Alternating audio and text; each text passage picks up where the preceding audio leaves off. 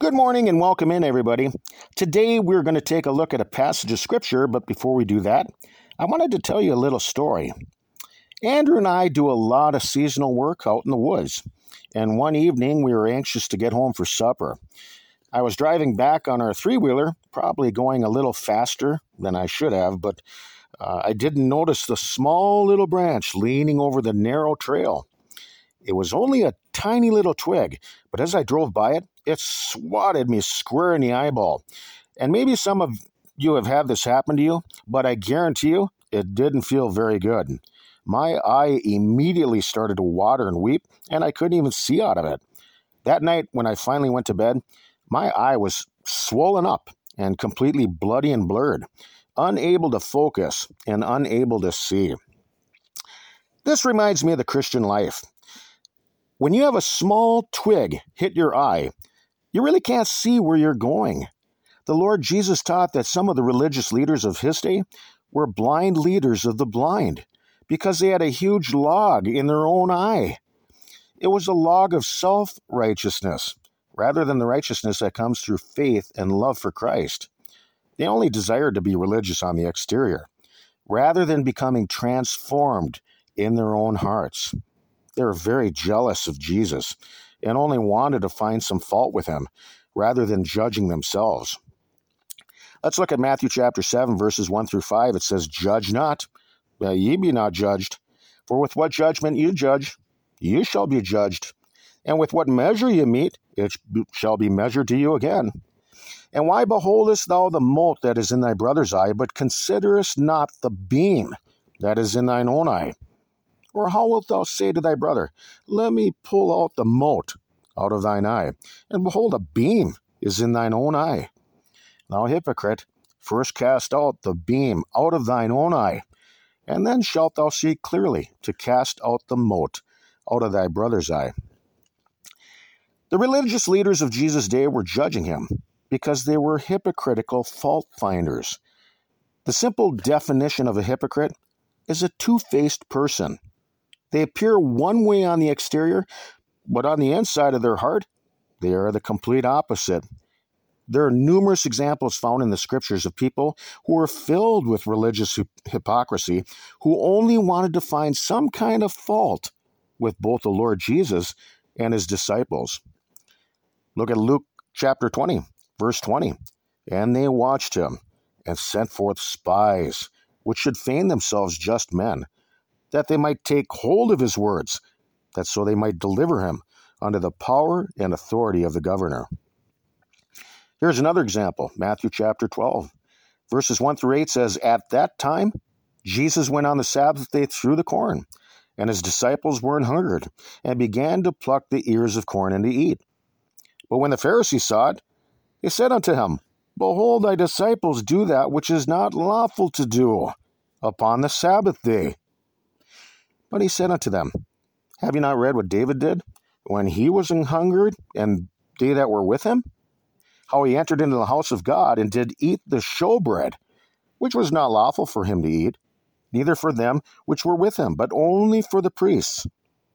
Or have you not read in the law, how that on the Sabbath days the priests in the temple profane the Sabbath, and are blameless? But I say unto you, that in this place is one greater than the temple. But if you had known what this meaneth, I will have mercy and not sacrifice, you would not have condemned the guiltless.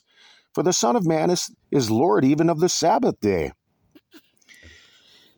When we are baptized by submersion into the Christian life, we begin a new walk as a born-again believer.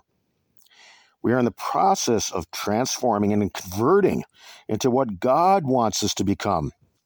You might make a misstep along the way, but this is why God provided us with forgiveness. We can come boldly to the throne of grace in time of need. The church is filled with imperfect people who are beginning to be perfected by the truth. Remember that the Apostle Peter was chosen by Christ to lead the church, but he made some mistakes along the way too. He felt very penitent about the wrongs that he had committed, but he did go to Christ Jesus and get forgiven and restored. The church is led by sinful people, but there is a difference between a sinner who feels bad about something that they've done and a hypocrite.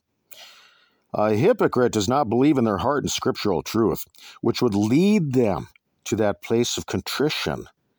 They may sit in a church pew and hear the word of God preached, but they really don't believe the things that they hear, because of which there's no inward penitence. Because they don't believe in God's word inwardly, they won't confess their faults and get forgiven by Christ or others whom they have sinned against. A hypocrite is not sorry for anything. Look at an example here in Luke chapter 18, verse 10 through 14. 2 men went up into the temple to pray, the one a Pharisee and the other a publican. The Pharisee stood and prayed thus with himself, God, I thank thee that I'm not as other men are, extortioners, unjust, adulterers, or even as this publican. I fast twice in a week. I give tithes of all that I possess.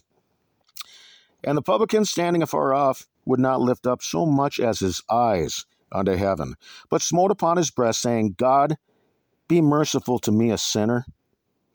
I tell you, this man went down to his house justified rather than the other. For everyone that exalteth himself shall be abased, and he that humbleth himself shall be exalted.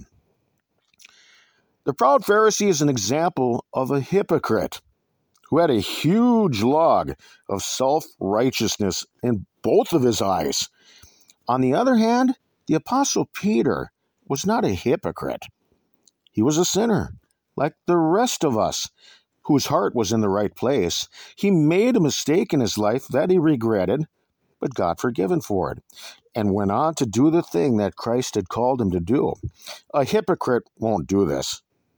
It's because they don't believe in the truth enough to repent and be converted inwardly. They want to maintain their religion and the relationships that they've developed with others in a church, but on the inside, they could care less about the way that they live. Their hearts simply are not broken enough to feel inward sorrow for the misdeeds that they've committed. They feel no godly sorrow that would lead them to undergo a heartfelt transformation.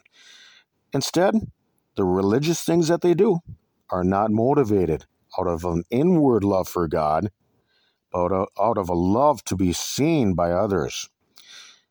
Today, these blind leaders of the blind still exist, filled with prideful religion on the exterior, but refusing to accept the fact of the sinful lives that they continue to live in. Instead of pulling the log out of their own eye, they are blindly focused on someone else and their one little twig. So let's think about these things for right now. We can be found on your web browser by searching TLK JBC, or by going to Hipcast, Buzzsprout, or Amazon, or by going to our blog at tlkjbc.com. Or I suppose you can find us somewhere up here in the great northern Minnesota woods. Lord willing, we'll talk with you some more tomorrow. Till then, bye-bye, everybody.